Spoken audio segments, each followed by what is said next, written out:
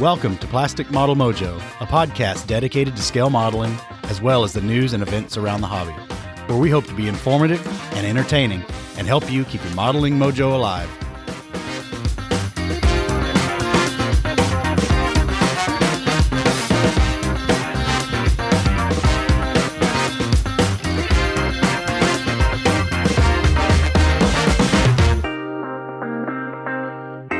Well, Dave, it's time to spread the mojo. Yep, it is. It is. How you been? Not too bad. Not too bad. The official beginning of summer is upon us. We just had Memorial Day weekend this past weekend, which meant, of course, fixing up the pool area and getting ready and having people over for cookouts and all of that, which cuts a little into modeling time, but is enjoyable nonetheless. How about yourself? Oh, doing good. I can't complain. It's the same deal. Had some company up, went to some parties. Not all that's going on again, and just had a pretty good holiday weekend. But what's up in your model sphere? Anything of interest? Well, I did, again, the holiday weekend and all cuts into my modeling time, but I actually have made some progress that we'll talk about later at the bench. I'm feeling the mojo juices flowing a little more, and that's making me happy. I'm just trying to take a look at the days and hours till the Nationals and figure out when I'm going to get in some bench time to maximize my bench time before the Nationals. What's going on in yours? Well, my car issues persist. If it's not one thing, it's another. But that's not really model sphere. The new job rocks, and that's not really model sphere either, but got an interesting twist last Friday. It's model sphere adjacent. Well, that is true, but even more so, I found out Friday that one of my coworkers, one of the electrical engineers, is a modeler. All right. And we were talking for a few minutes into the day, and took him about 8 sentences, dropped the word stash, and how he was on YouTube more than modeling because he's got some young kids right now, and all sounded familiar. But hopefully, we can spread him a little mojo, and he can get the building again too. He showed me some pictures of some 700 scale ships he'd built, but he does 48 scale aircraft and just about dabbles in a lot of stuff right now. Kind of still looking for his rudder a little bit, or maybe he'll keep doing everything. I don't know. Well, you know what? That brings up an interesting. I think there are more closet modelers out there than we have an idea.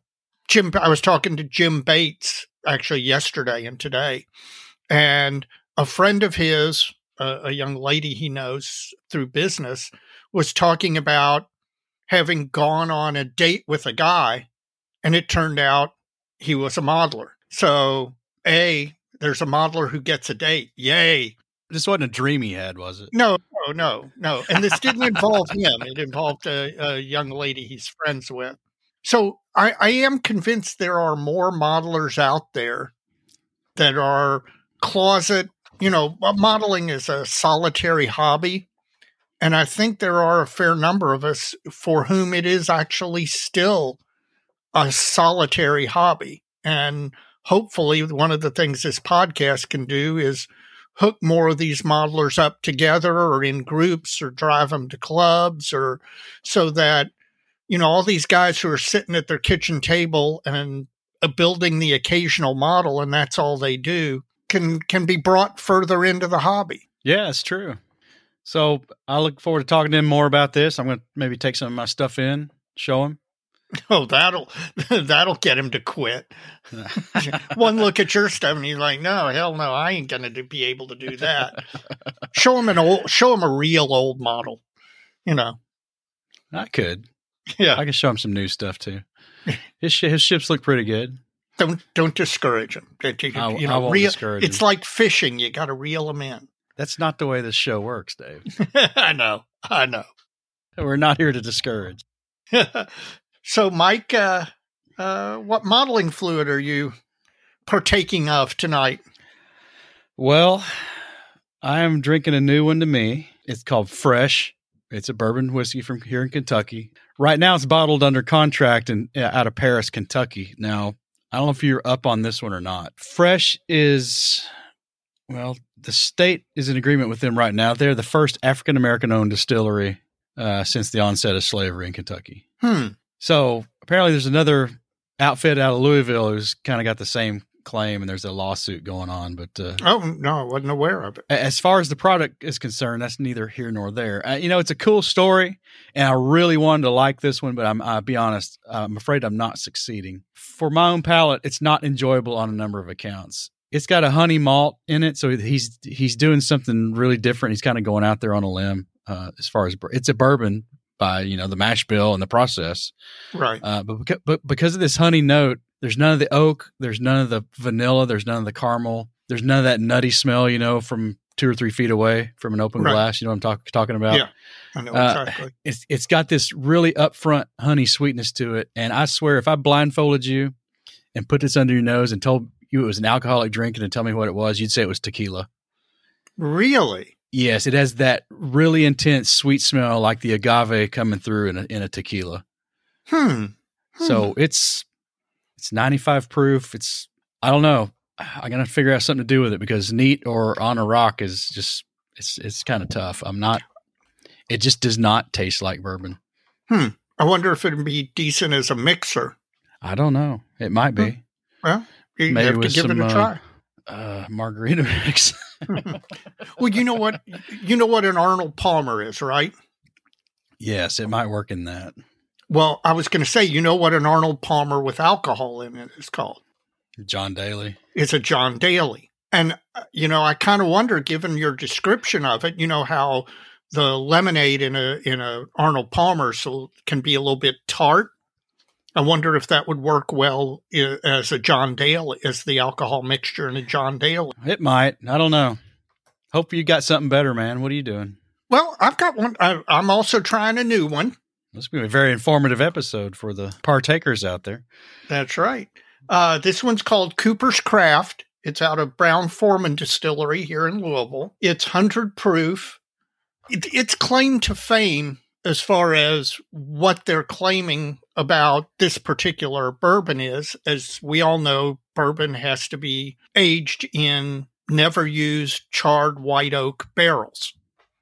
Well, apparently what they do with their barrels is once they've been charred, they take a chisel and they hand chisel streaks in the charring to expose more surface area to the alcohol in the barrel because you've got all these grooves that it flows into. Now, they don't tell you how many years it's been aged, but if you look at it, you would swear it is a 10 or 12-year-old bourbon because it's very dark in color. It's 100 proof. It has all the classic bourbon notes, caramel, vanilla.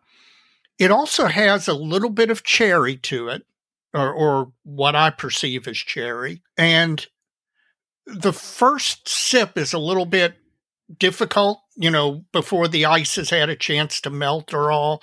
The first sip is very alcohol forward because it's 100 proof and it's right there at the beginning. But once the ice has melted a little bit and you've sipped a couple of sips, it's a very pleasant drink. Price wise, it's just at the bottom end of the bullet price point, a little bit below what you would pay for a comparable bottle of Bullet, but it's not bottom shelf type pricing. It's going to get me through the episode, and I think nicely. I like it. Okay, well, we're 1 for 2. I wish the proprietor at it's a husband and wife who own this Fresh. I don't know if Fresh is the name of the distillery or just this particular blend, or not blend, but distillation. Maybe they'll come back with something a little more traditional. That'll be a real measure of the skill. I think this was kind of going out on a tangent, and I don't know. Some people may like it. I'm struggling with it. Well, I'll tell you what. You're coming into Louisville this weekend, and I'm sure I will. At least I sure hope that I'll still have some of this Cooper's Craft left, and right. I'll pour you one, and I'll get your input on it. Well, we'll do that. But until then, let's get into listener mail. It sounds good. We got a little. Now, a lot of it I've deferred to our special segment. We actually have a lot of listener mail that I've sandbagged, but I've got a few here that aren't so related.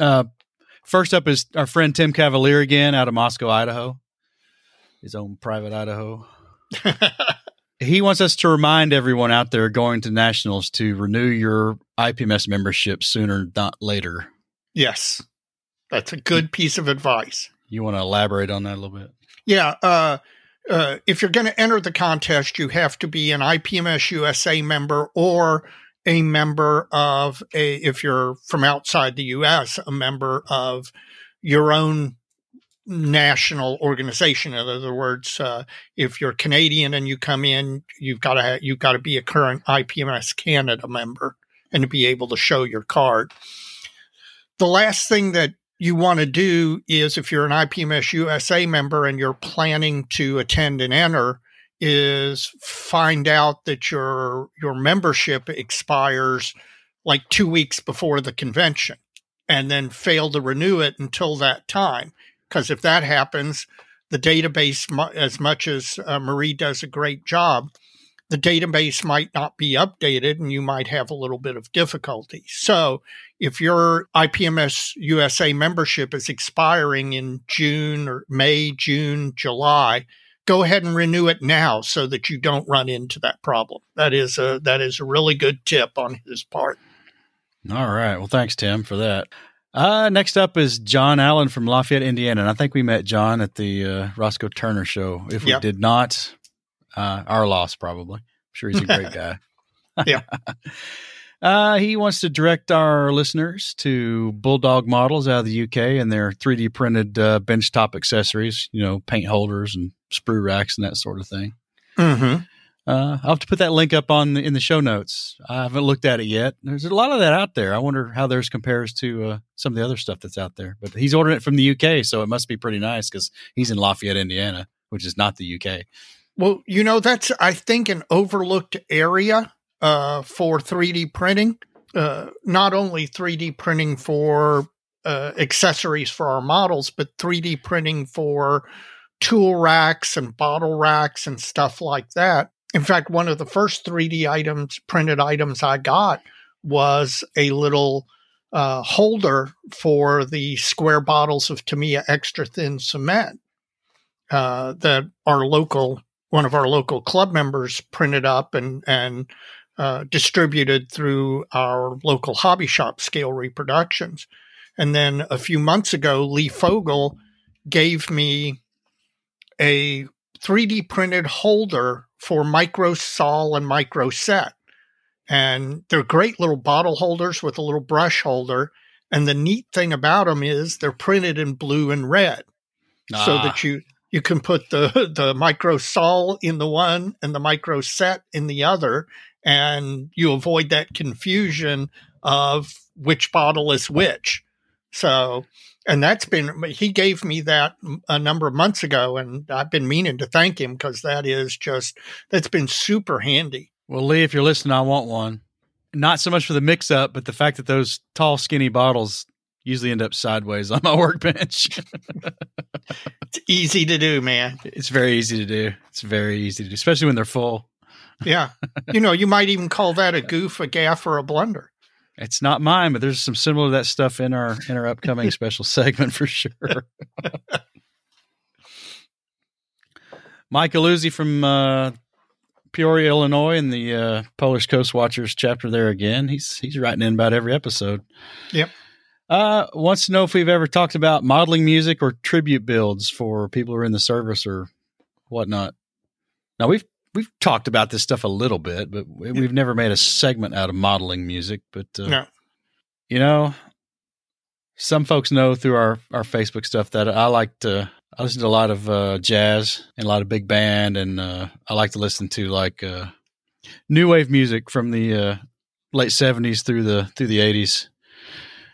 It's kind of stuff I grew up on. And that's what I listen to. There's some headbangers out there. I can't listen to that stuff when I'm modeling. No, I can't either. About music-wise, about exclusively, I listen to either big band, which is probably 80% of music that I listen to, if I'm listening to music while I'm modeling. During hockey season, like right now, I'll model and I'll have the hockey game on. But the only other type of music I regularly listen to while I model is reggae, Bob Marley type stuff, just simply from the standpoint that it's not really frenetic and it has a nice, simple, relaxing, steady beat for me. And so, yeah, I can't listen to headbangers or hair metal or grunge or anything like that while I model. It's too, I need something calming. And big band for me is just super calming. Well, maybe folks need to write in and tell us what they listen to. Yeah, that might be a great special segment. Now, tribute builds, we see a lot of that in the club, people building models for retirees and stuff. But I tell you, the one tribute build that I remember the most is the one Pete Gay did. Yes.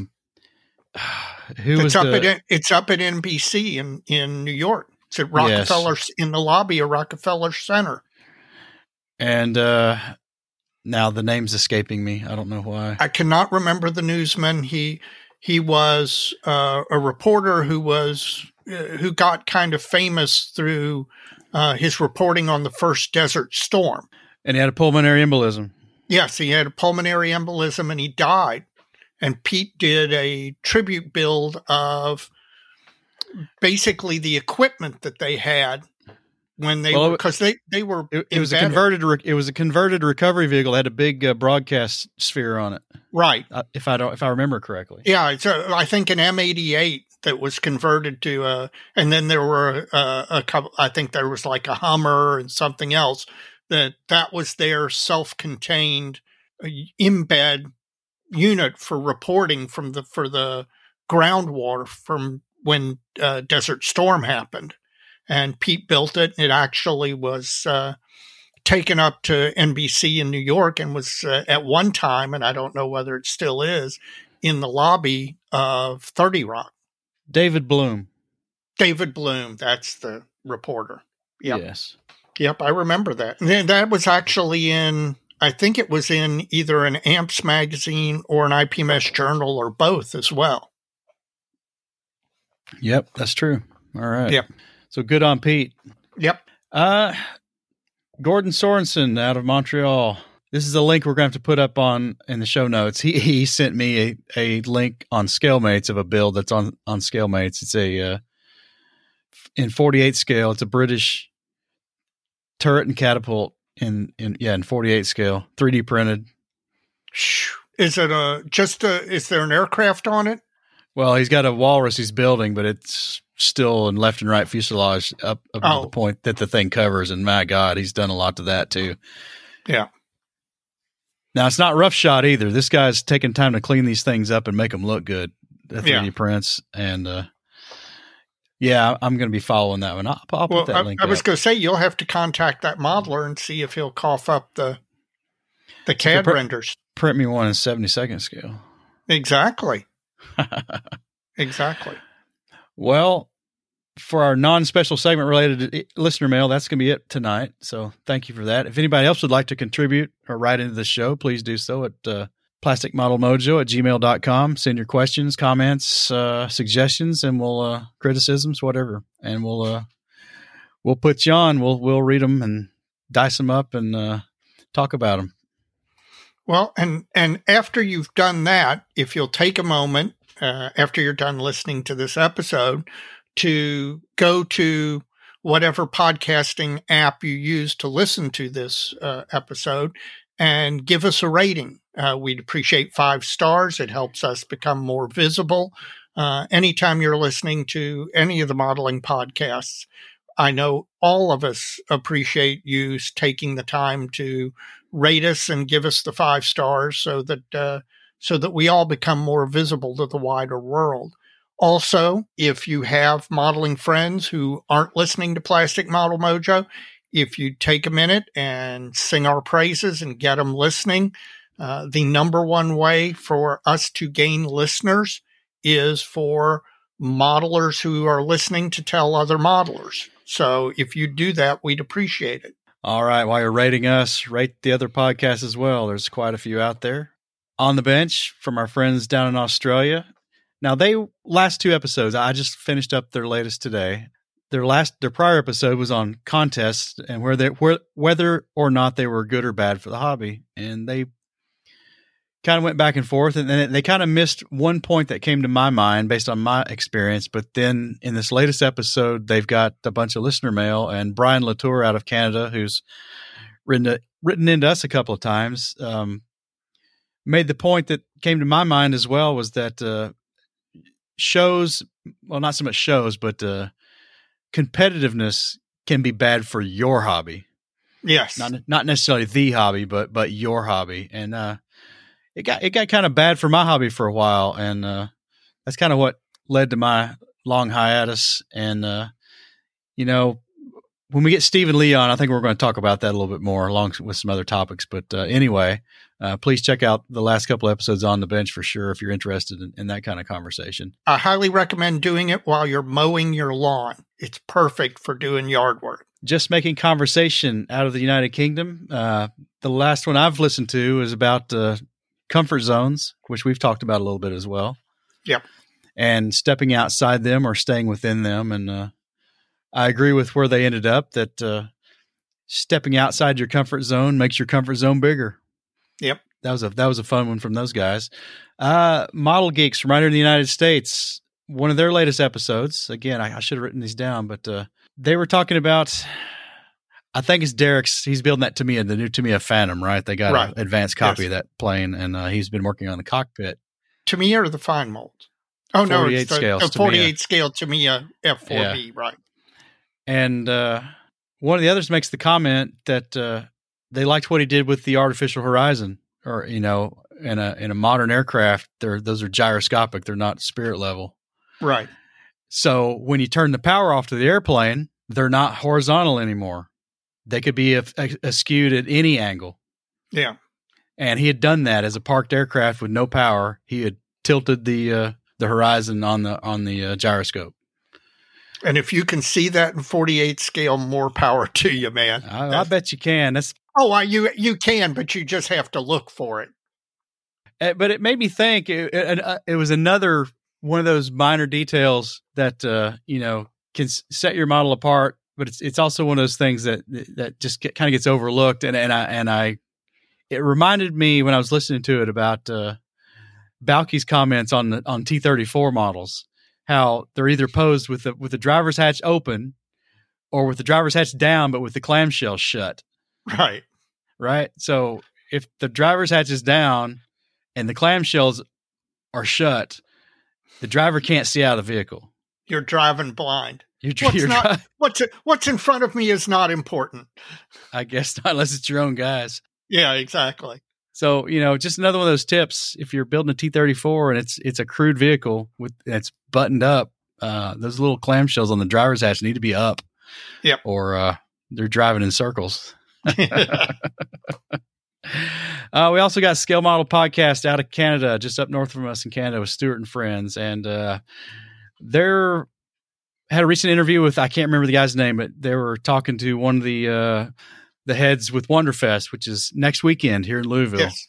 Yep. And I know Terry Measley's coming down, and we're planning on going. Yes, we are. Not for the entire thing, but Saturday cruise through and see what we can get into. Yep. So maybe we'll get to talk to somebody. I don't know what we're going to do, but we'll at least have a good time and take some pictures and see what Wonderfest is all about now. I haven't been in a long, long time. It's been 5 or 7 years since last time I was. It's been longer than that for me. Yeah. And finally, Plastic Posse Podcast. They got a really interesting interview with Adam Wilder. It's worth checking out if you're a fan of his work. And just to rib Scott a little bit, Scott Gentry, your nickname's now the Skipper. Because Plastic Posse Podcast is a 3-hour tour. That's right, man. Hey, what are you complaining about? It was 2 hours and 58 minutes. Okay. We love you, Scott. Blogs and YouTube friends. We got Stephen Lee with his Sprue Pie and Frets blog. Chris Wallace with Model Airplane Maker blog and YouTube channel. And we got Inch High Guy with his blog. Yep. Jim Bates with his Scale Canadian TV YouTube channel. And he's got a blog too, but I think most of his efforts are on the YouTube channel these days. Yep. Check them all out. A lot of fun content out there. It's all worth taking in when you get time. Yep. And, with summer coming around, we need to utilize our time better. So when you do have that odd 5 or 10 minutes where you don't have something scheduled and don't have any yard work to do or whatever, cruise on over to one of those blogs or YouTube channels and take a look or a listen. You'll really enjoy it.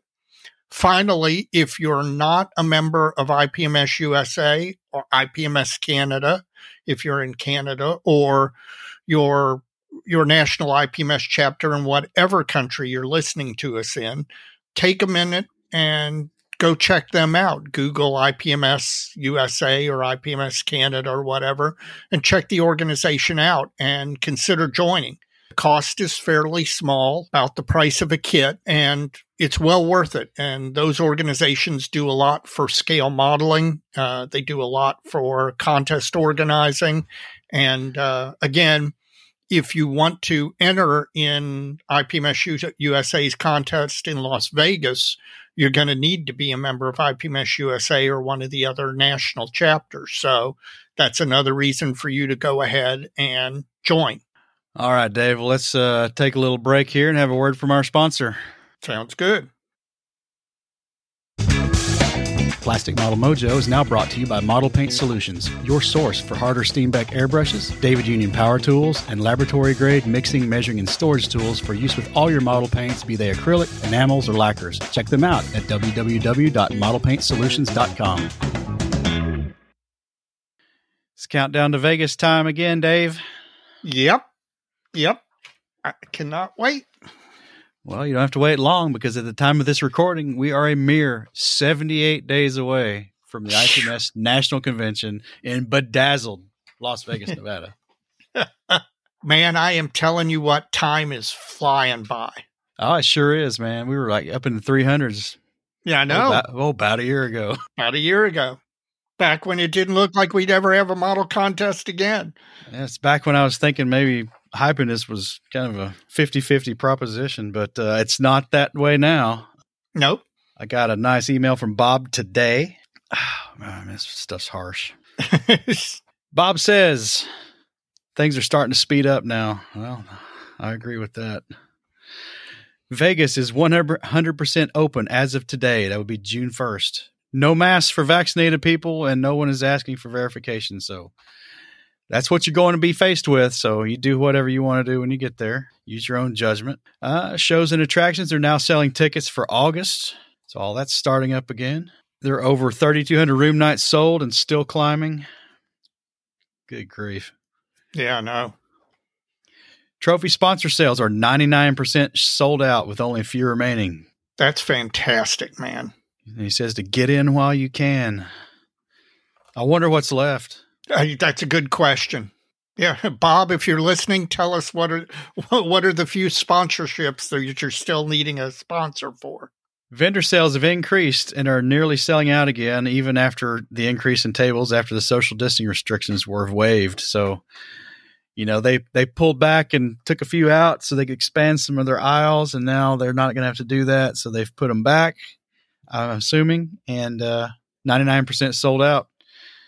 And I just noticed, what was it, yesterday? They put out the current vendor room map. Oh, I've got to look at that. Oh, we got a sweet spot, man.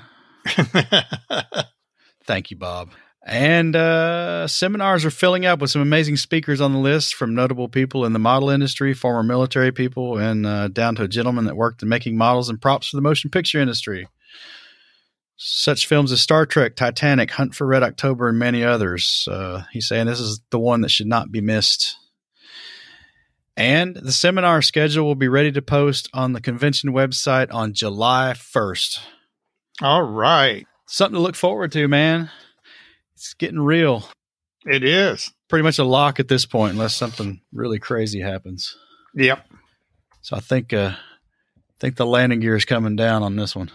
Yep. I tell you what, I got to say, I was worried, and I'm glad that that we're going to get, because I couldn't have survived another year without a national man. I'd be like some junkie over in the corner, shaking all, and it would have been bad. Yeah. You'd be in the fetal position in your shower on the floor of the tub. Exactly.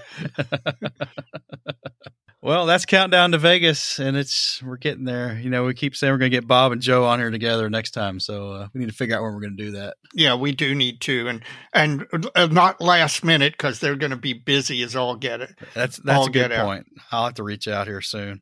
We'll have to do that sooner rather than later. Mike, have you been modeling lately? What's your modeling bench look like? Well, I've been trying to. I haven't got a whole lot done. I'm still painting the wood for the revetment on the Zis 3 or Zis 2 project.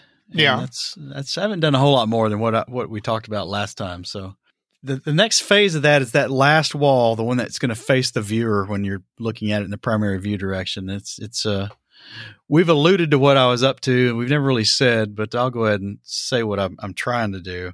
I want that side of the revetment to look like it was wood taken from a sign. So I've got some Cyrillic artwork that's it's a propaganda poster for the youth organization, and it's not really usable in the format it is now. I've got a graphics art friend who I think can isolate the letters for me and give me a scalable JPEG to use that image the way I want to use it and sharpen it up a little bit. And then I'm going to use it to etch a cliche out of brass and use that to mask, make a stencil essentially. I was going to say cliche out of brass. Try and use small words for those of us who. I'm going to make a stencil. There we go. There we go. If you had one of those Cricut cutters, I wonder if that would come in handy for at least part of that. It might, but I have to have the artwork fixed because now it's just it was cut and pasted out of a JPEG image, and it's not usable the way it is. Yeah, I can't wait to see that. Where did you get such an idea? Maybe you. I don't remember. You bastard. Yeah, I want to see. I really think that will add a lot of visual interest. I really liked that idea, and you know what? To be honest with you, I frankly am pretty sure I saw it somewhere where somebody did not the same thing with it, but something similar. Maybe like in a World War I trench where they used some of the shoring timbers like that. The other thing I've been dabbling with is this Reba Botan truck again, because I finally got those drawings printed that I got from the Reba Corporation. And I got those printed at the blueprint shop, and they're a 1/10 scale. I've confirmed the scale of the drawings, so nothing happened when they were scanned. They weren't scanned copies at a different scale. Right. So now I'm going to get some 35th scale copies made, but the 1/10 scale drawings are really useful because they're just really clear, and you can see a lot of detail that you might not see on a smaller scale drawing. Other than that, I've not done a whole lot. I am working on some ammo boxes for the Zis diorama base. So other than that, not much. Well, when you were building those Zis ammo boxes, you came up with a new use for our friend Mr. Goodman's sanding blocks. Which use? Because I use them to texture the wood grain. For the box, right. You used them to make a square. Well, no, I use them in the square. I use angle irons to make the square, but because those blocks are so square, the problem I was having was liquid cement wicking up the face of the angle iron between the angle iron and the plastic piece. Right. And screwing it up. So if you put one of his sanding blocks, use that against the angle iron on one side, the side the glue seams on. Yeah. And put the liquid cement in there, it wicks all the glue away, all the excess, and it'll get it out of the way of the plastic, and you won't have that problem. So I put some pictures on the Facebook page. If anybody's interested, I can post those again, just to make it fresh. But it solved the problem that I was having really well, actually. I thought that was a rather inventive use. Now, I use that 80 grit one to make wood texture on these planks. Yes. But I've talked about that before, but that's a good use for that block too. Yep. What about you? You've been modeling? You said you got progress. Let's hear about it. I actually do have progress after several weeks of low mojo and fear and all of that stuff. I made progress.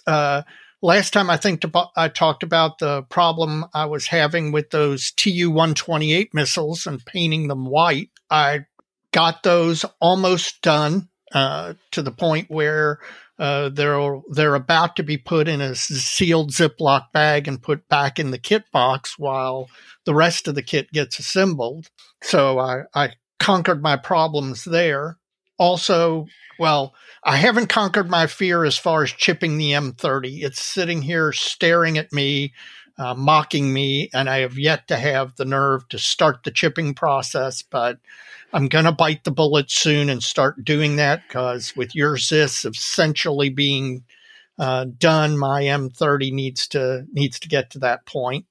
Also, I need to just get it the heck off my bench so that I can finish something else.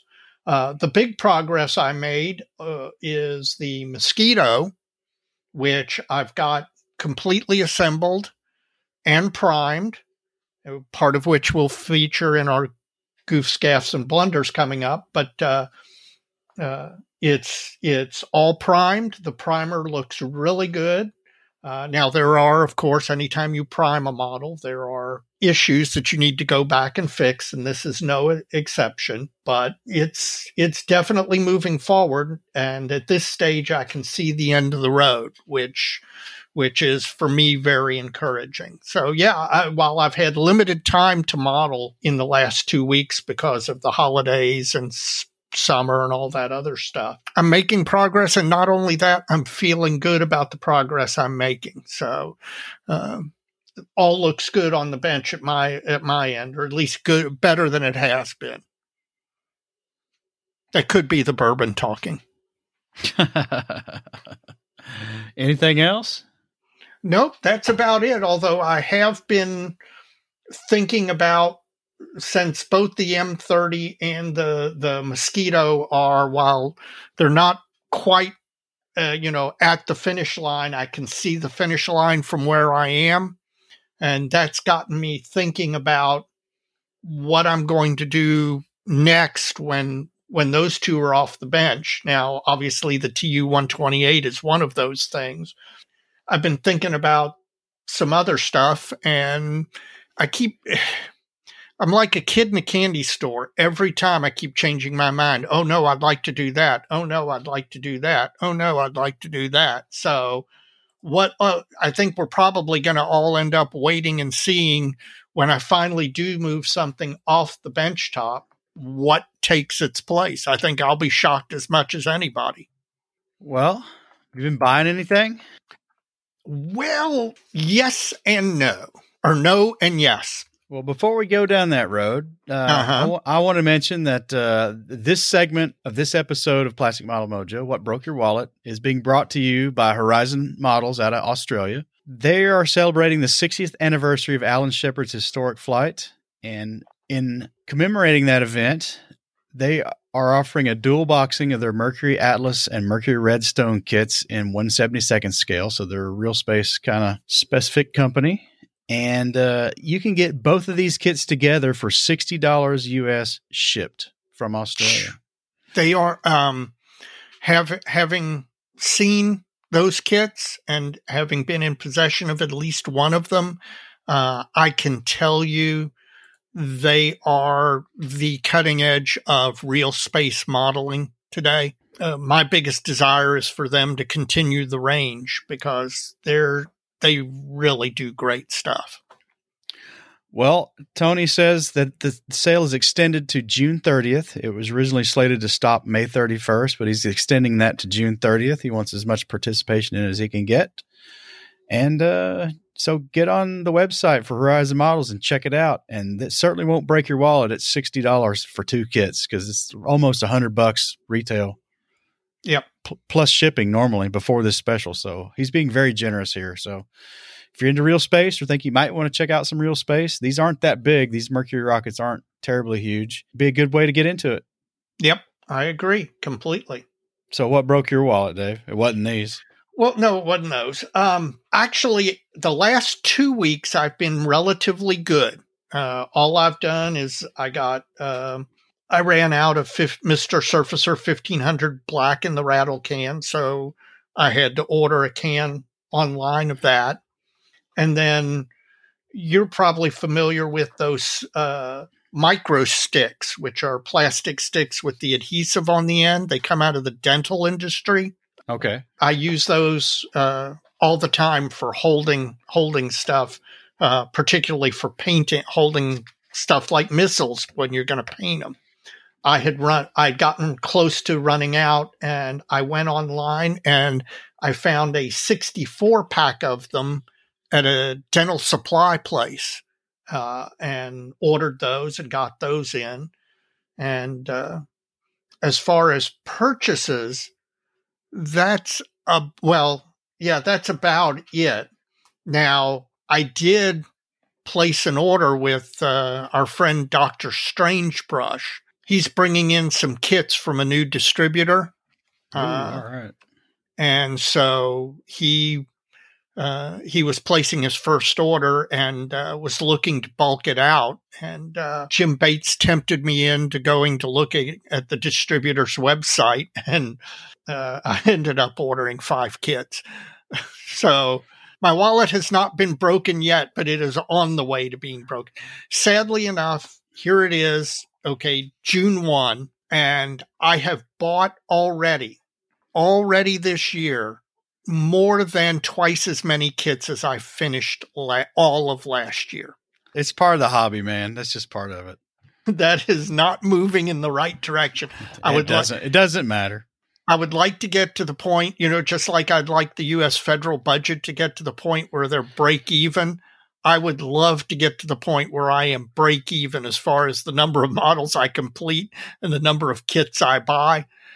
I don't see that curve happening anytime soon. And it won't. Yeah. Tell me about it. How's your wallet looking? Well, in the spirit of the segment, not so well, but it wasn't all out of my wallet. I had some gift cards and things that accumulated over the holidays and birthday and stuff, but I've pretty much exhausted all that now. What goodies did we get? Well, I picked up a book, the first T-34, Birth of a Legend, the T-34 model 1940. Now, this is not the book that we were talking about with our guest last episode. Right, that's T-34 Shock. Yes, that's T-34 Shock. It's to be released June 21st now, I believe. Yeah. This book is from authors Christian Mulsow, and it's also the Jochen Vollert Archives, which is Jochen's the publisher, Tankograd out of Germany. Another high use of German snapshots as a primary reference source. And this book deals exclusively with the first version, the L11 arms version of T-34. And it's nice size, almost 250 pages. Now, when you say the L11 version, armed version, is that the first 76 millimeter gun, or is that the 57 millimeter? That's not the 57 millimeter. No, the 57 millimeter gun version was just a small batch tank destroyer version of the tank. Okay. It was not there was no real lineage of that being it's not a linear progression. It didn't go from 57 to 76 to the other 76.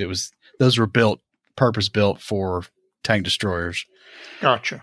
The way I understand it anyway. But this thing covers like the A-32 prototype development, and then just gets right into all the A-34 and then the T-34 model 1940. I really like this book. It's got a lot of great pictures in it, a lot of great diagrams and drawings. I highly recommend it. So if you're into T-34s, I would pick this one up. I don't think you can go wrong. Even if there's somebody comes out later and starts calling out technical gaffes in the text, I don't really care. There's a lot of great images in that book, so that's where it's all about, I think. Are you telling me there are a lot of diorama inspiration in that book?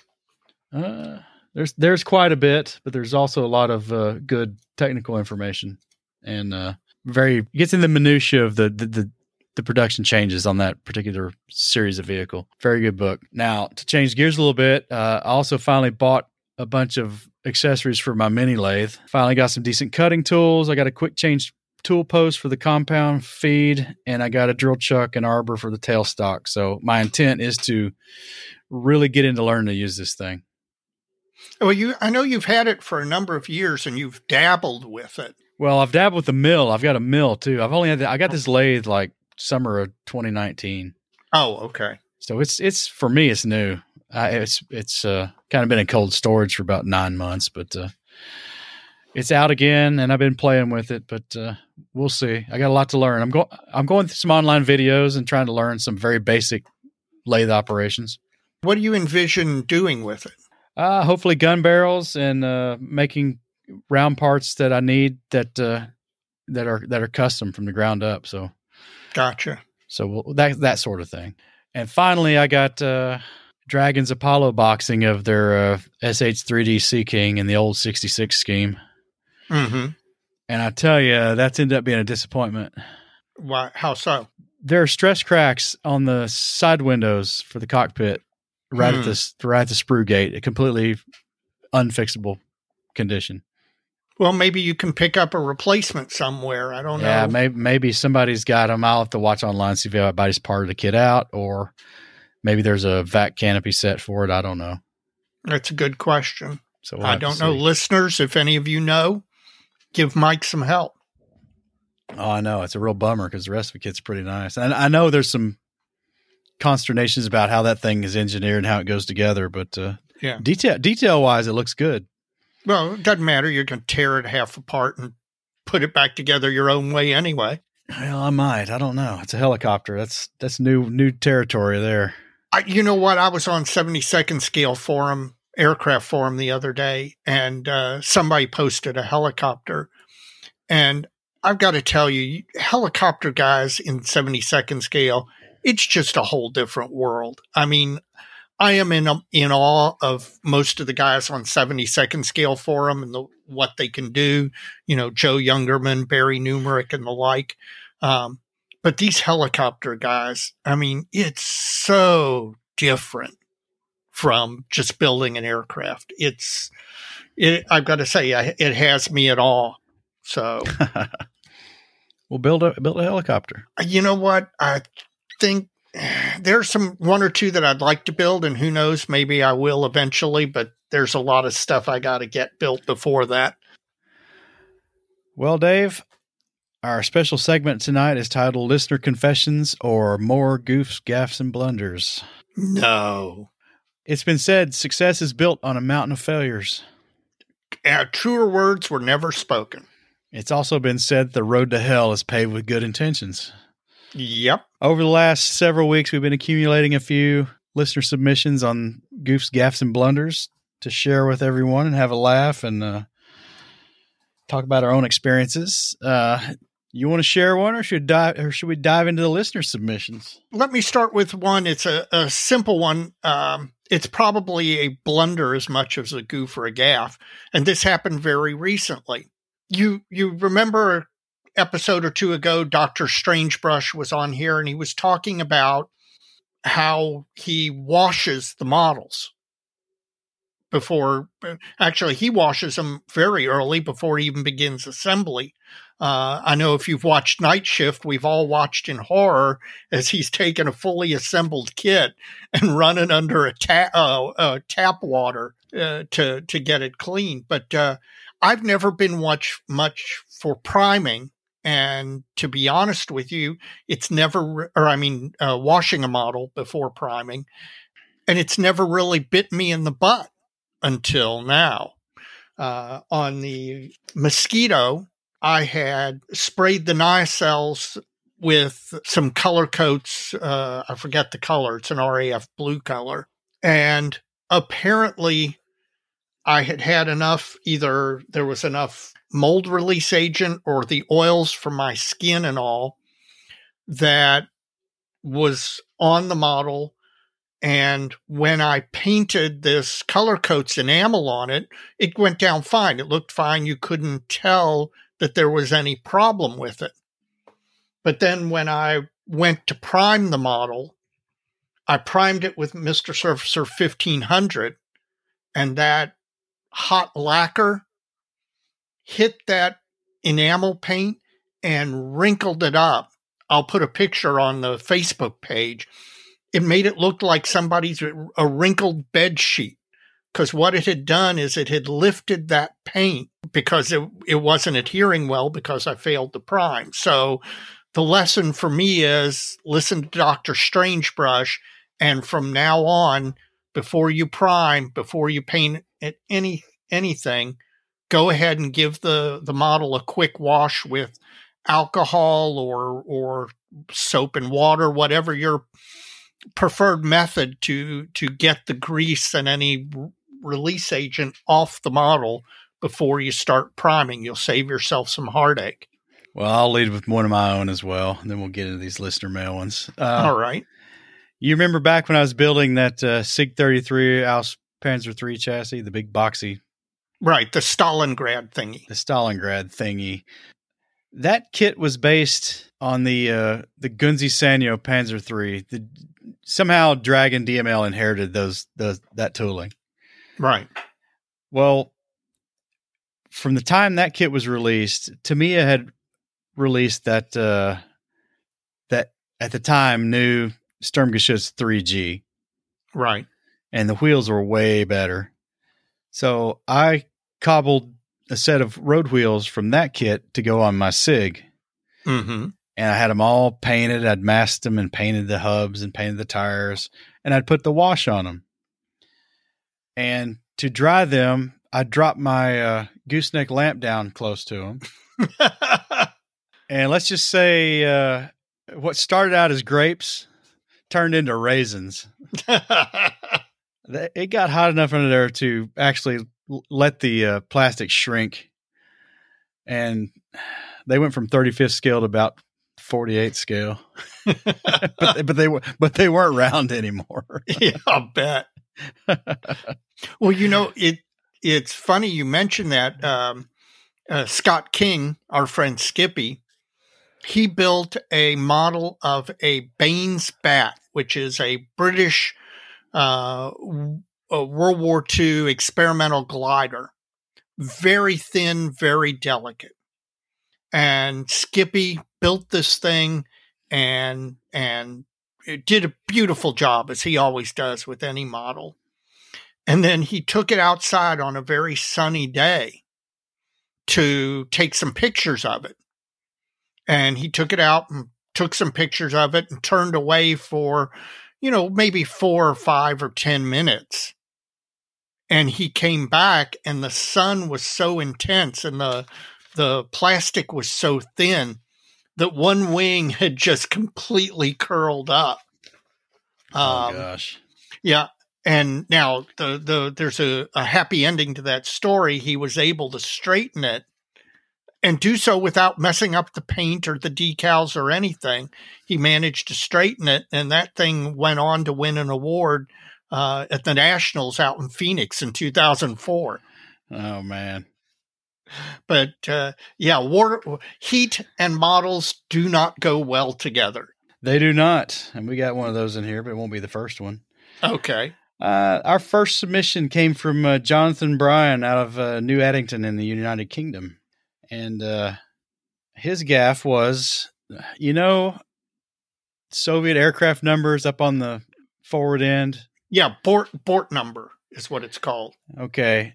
Well, he was decaling this MiG-21, and I should have put these pictures up. It's just a bang up job. I mean, it was the solid demarcation line at the halfway point up the fuselage, and then a hard edge 3-tone scheme on it.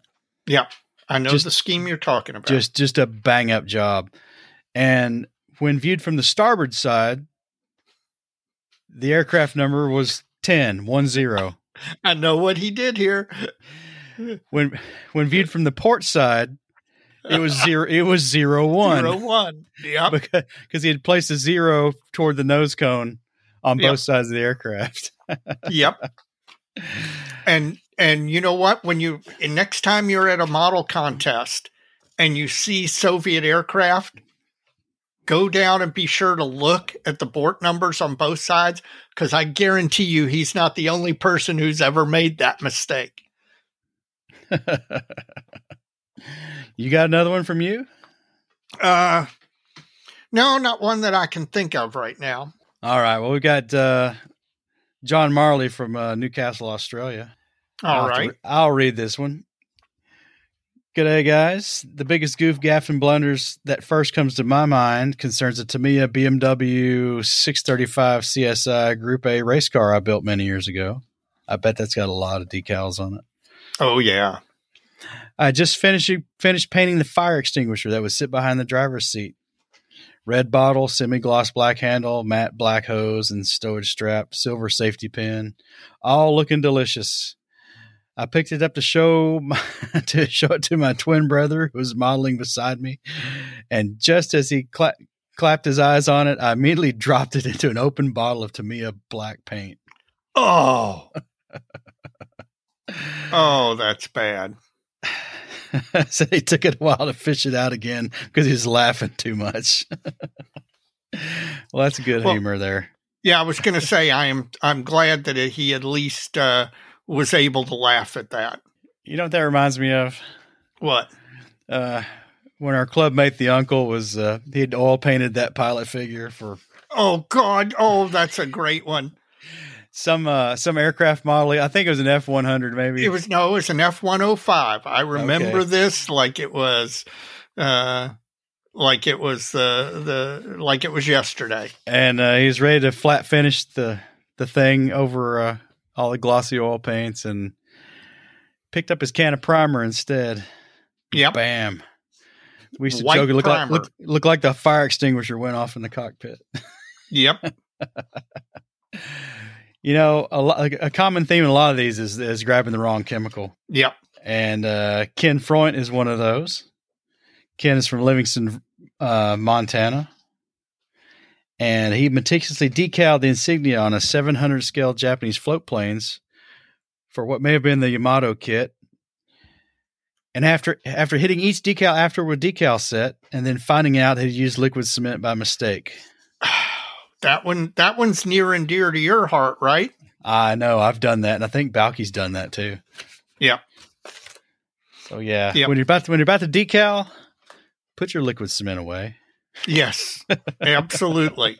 Oh man, Scott Stakowiak. I can't remember where he's from. He's written in before, and he actually commended me on my Polish name pronunciation. His goof, gaff, and blunder was when he was building a 48 scale P-47. It was the first time he'd used sections of hypodermic syringe needles as gun tubes. Mm-hmm. And after carefully gluing each of them in place and assuring the proper length, he stepped back to admire his work and realized he had mixed up the order of the gun barrels. And instead of long to short. Short to long. Short to long. That's a lot of work to undo, but yep, it only cost him time and pride because he actually got it fixed. So, well, you know, most of these are not unfixable. I mean, your little mistake with that Puma mixing up the decal setting solution and the liquid cement, you fixed that. Well, yeah, it's sanded it all out and redid the whole damn thing. But I fixed it. Yes, I did. Lynn Stewart from Essex Junction, Vermont. After spending 6 months working on Tamiya's 32nd scale Spitfire, I was ready to lay down some decals. I've been away from the hobby for 20 years, and this was my first big build after coming back. He was very proud of his results up to that point. He started laying down the decals and reached into the drawer to pull out some microset and started brushing it on the model, only to realize it was liquid decal film. That's a different version of that mistake. Oh yeah, because it's the same bottle and same blueprint. Yeah. And he watched in horror as the paint turned to goo, or a pool of sludge, as he says. He ended up stripping the whole thing and starting over. Says now he keeps the decal film in the garage away from the model bench. That's a smart move on his part, man. Probably is a smart move on his part. Oh, man. This one's harsh. Uh-oh. There's a horror story. Derek Post. His first model after 27-year hiatus. Oh, no. Well, let me paraphrase. He shares a hobby space with his fiance. She's got it's their craft room, her craft room, his model room. And he's going to use a hairdryer in the room to dry some paint. Only it wasn't a hairdryer. It was a flat-out, straight-up heat gun. Oh, that's bad. Oh, man. Like, completely melted the top to this C47. But you know what? I'll have to post these pictures. He finished the model anyway. He recovered. Did he really? He turned a finished model into a putty monster. And actually fixed the fuselage. He melted right at the top end, just after the right around the observation bulb, on top. Yeah, I know exactly what you're talking about. Oh, that whole area is just a big sunken mess. Oh, God, that hurts. Oh, yeah, that hurts a lot. That hurts. And these real disasters always seem to come right at the end of the build. It never comes at the beginning.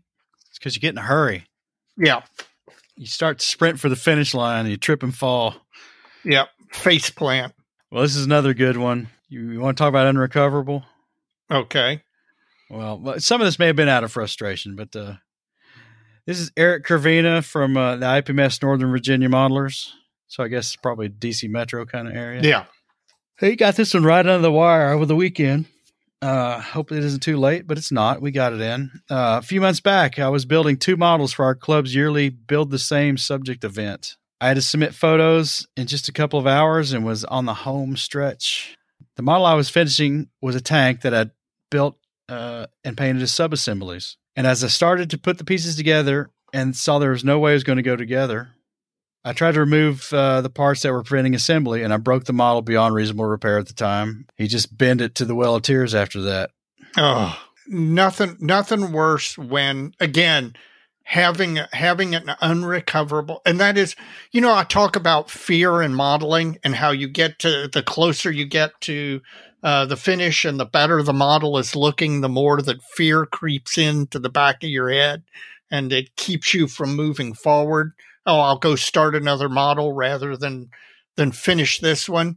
And what it is the fear of that happening, the fear of getting to the finish line and mucking it up just as you can see the tape.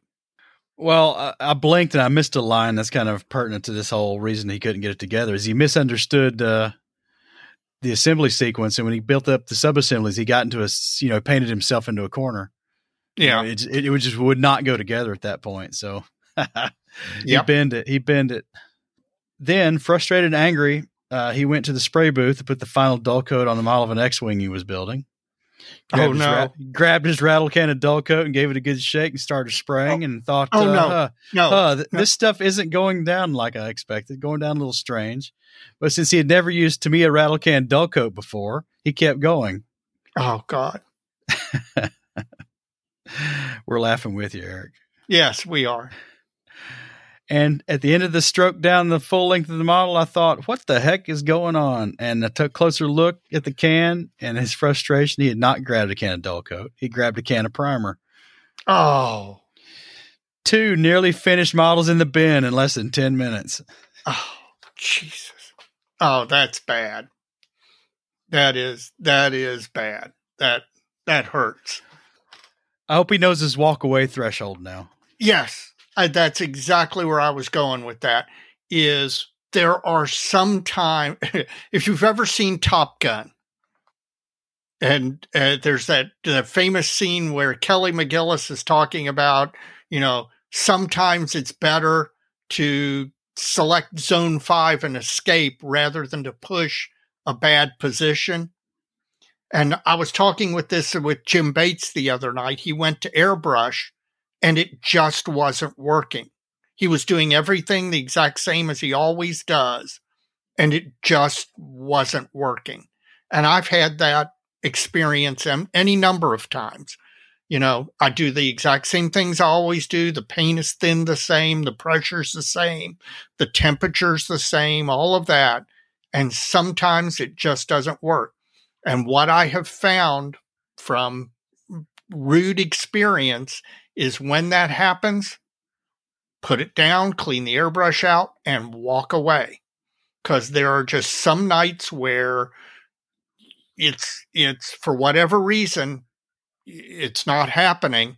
And the worst thing you can do when you're in that situation is keep trying to make it work, because you will go to the point of breakage. And that's never a good place to go to.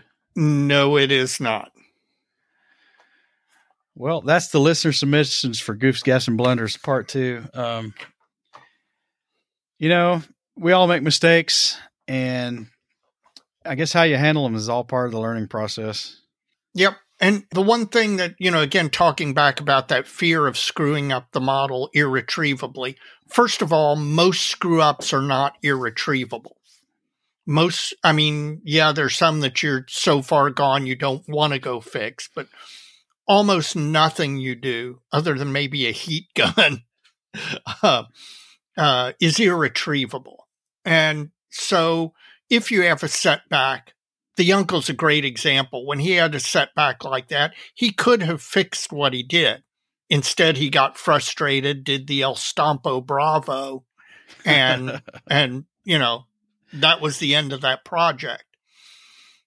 Walking away when you make a mistake like that, after you stop either laughing or crying, whichever it causes you to do, the best thing in the world is to put everything down and walk away, go read a book, go watch a TV show, go do whatever it is you do, to go drink, have another modeling fluid, whatever it is you do, walk away from it.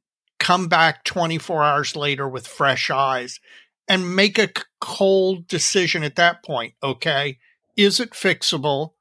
And do I want to invest the time in fixing it? Sometimes the answer to that is no. Okay, you had a learning experience and move on. But sometimes the answer is, yeah, that's fixable. Like the story I told at the beginning with the having failed to clean the model before priming it with the Mosquito and having that paint just lift up and wrinkle when I applied the primer. That was pretty darn frustrating. But instead of keeping on and I put it down. Luckily, I happened to be talking to Jim Bates at the time, and I put the model down. I walked away from it. I sat there talking with Jim, who made a very good suggestion as to how to fix it, which turned out to be really, really helpful. And I came back 24 hours later. The fix was not that difficult, especially with Jim's suggestion. And the model's moving forward now. So when you run into one of those goofs, gaffs, and blunders, give yourself a little time, walk away from it. You'll come back to it with fresh eyes. Yeah, I've learned my walk away threshold, and a lot of times anymore these days, it's even before a mistake ever happens. I just know if I keep going that I'm going to mess something up. Yes. Yep. And that, you know what? And that is the next level of self-awareness. I mean, first, I think we get to the point where we mess something up, but when you've really gotten good as a modeler is when you can tell you're about to mess something up. When you realize that, okay, I've done enough tonight and I'm tired, or that I can feel that I'm starting to get frustrated before I make a mistake and walk away, that I think is next level modeling zen. You took the word right out of my mouth. Yep. Well, that's our special segment. Hopefully we won't have too many goose, gaffs, and blunders, but we all have them, and it's all part of modeling. Absolutely. So just let it be a funny story and not the reason to stop the hobby. Exactly. Well, Mike, do you have any shout outs for the month? I do. I got a few here. First off, this episode and many others to come, because of some generosity, are brought to you by Chris Wallace and Mark Medwell and a few other regular contributors who've taken upon themselves to contribute financially to Plastic Model Mojo. And we really appreciate that. We've gotten a lot of support over the last several months, and it means so much because we've been able to up our game a little bit because of it. So if you would like to follow in the footsteps of these fine folks, you can do so by going to www.plasticmodelmojo.com. And in the upper right-hand corner of your screen, you will find a heart icon that takes you to a PayPal link that will let you make a contribution directly to Plastic Model Mojo. We really appreciate any help anybody's willing to give us. It all goes so far, and it helps us bring the show to you. Well, I'd like to shout out my modeling friend, Jim Bates. The last 3 weeks or month or so, as listeners remember, I went through a little bit of a modeling mojo drought. Jim's encouragement has helped me continue to move forward. And I've broken out of the drought, thanks in part to him and his encouragement. Also, he's been doing a Scale Canadian TVs, and I've been enjoying watching those. Those things aren't really how-to YouTubes like Night Shift or somebody like that. They're more modeling hobby lifestyle videos and you know, what's going on with him. And he's just telling you what he's been doing and what he's encountered. It's kind of like sitting and talking with a modeling friend. And so I really enjoy what he's been doing. So that's a shout out to Jim Bates. I've got another one. Okay. Give it to me. Listener Jim Maddox. It's an interesting story. I was looking for the mini art ammo set for the ZIS 2, ZIS 3 guns, because the boxes that came with the kit are kind of really generic and aren't really representative. And you can't really make them open top either, which I needed a couple of open ones for the vignette I'm building with this gun.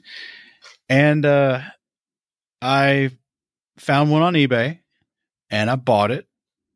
And then I don't know how he recognized it was me, but he sent me a message via Facebook Messenger through the Plastic Model Mojo Facebook page and asked if I just bought this ammo set from off eBay. I said, why, yes, I did. And he ended up doing me a favor. Let's just put it that way. And let's say he made it very affordable. Jim, I appreciate it. I'm getting those together right now. I'm about halfway through the assembly on those, and they're just what the doctor ordered. They're going to look great. And I appreciate your generosity, Jim. Thank you very much. Speaking of that one, you and I were talking about as you were assembling those and painting them, and you made a comment that I completely never thought of. We were talking about those, and I asked about, weathering, after you've assembled them and painted them wood and all of that, weathering them. And you said something that made so much sense that I had never thought of and would never have thought of.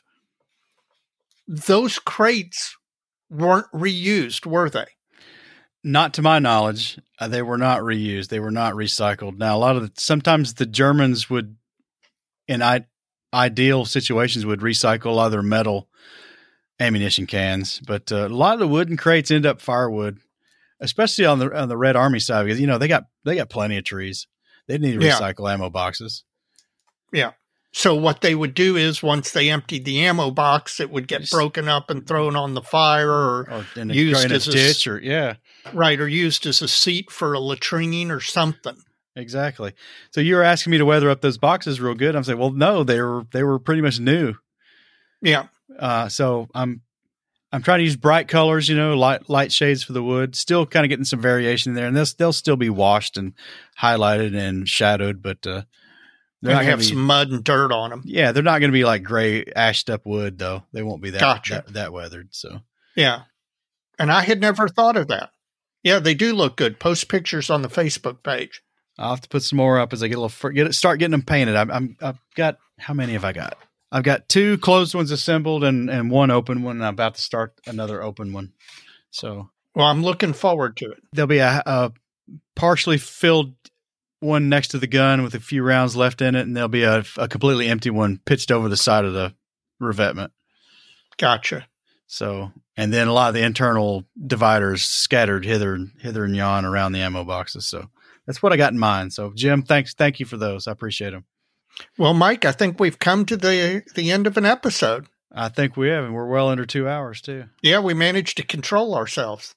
Well, we've had some really good interviews, so we've taken a break from that this episode. We've got a few more coming up, so if you like them long, there may be a few more long ones in the future. But for tonight, so many kits, so little time. See you Saturday, man. Mike. I'll see you Saturday, and we'll head out to Wonderfest and give some kind of a report back from that, and see who we can talk to.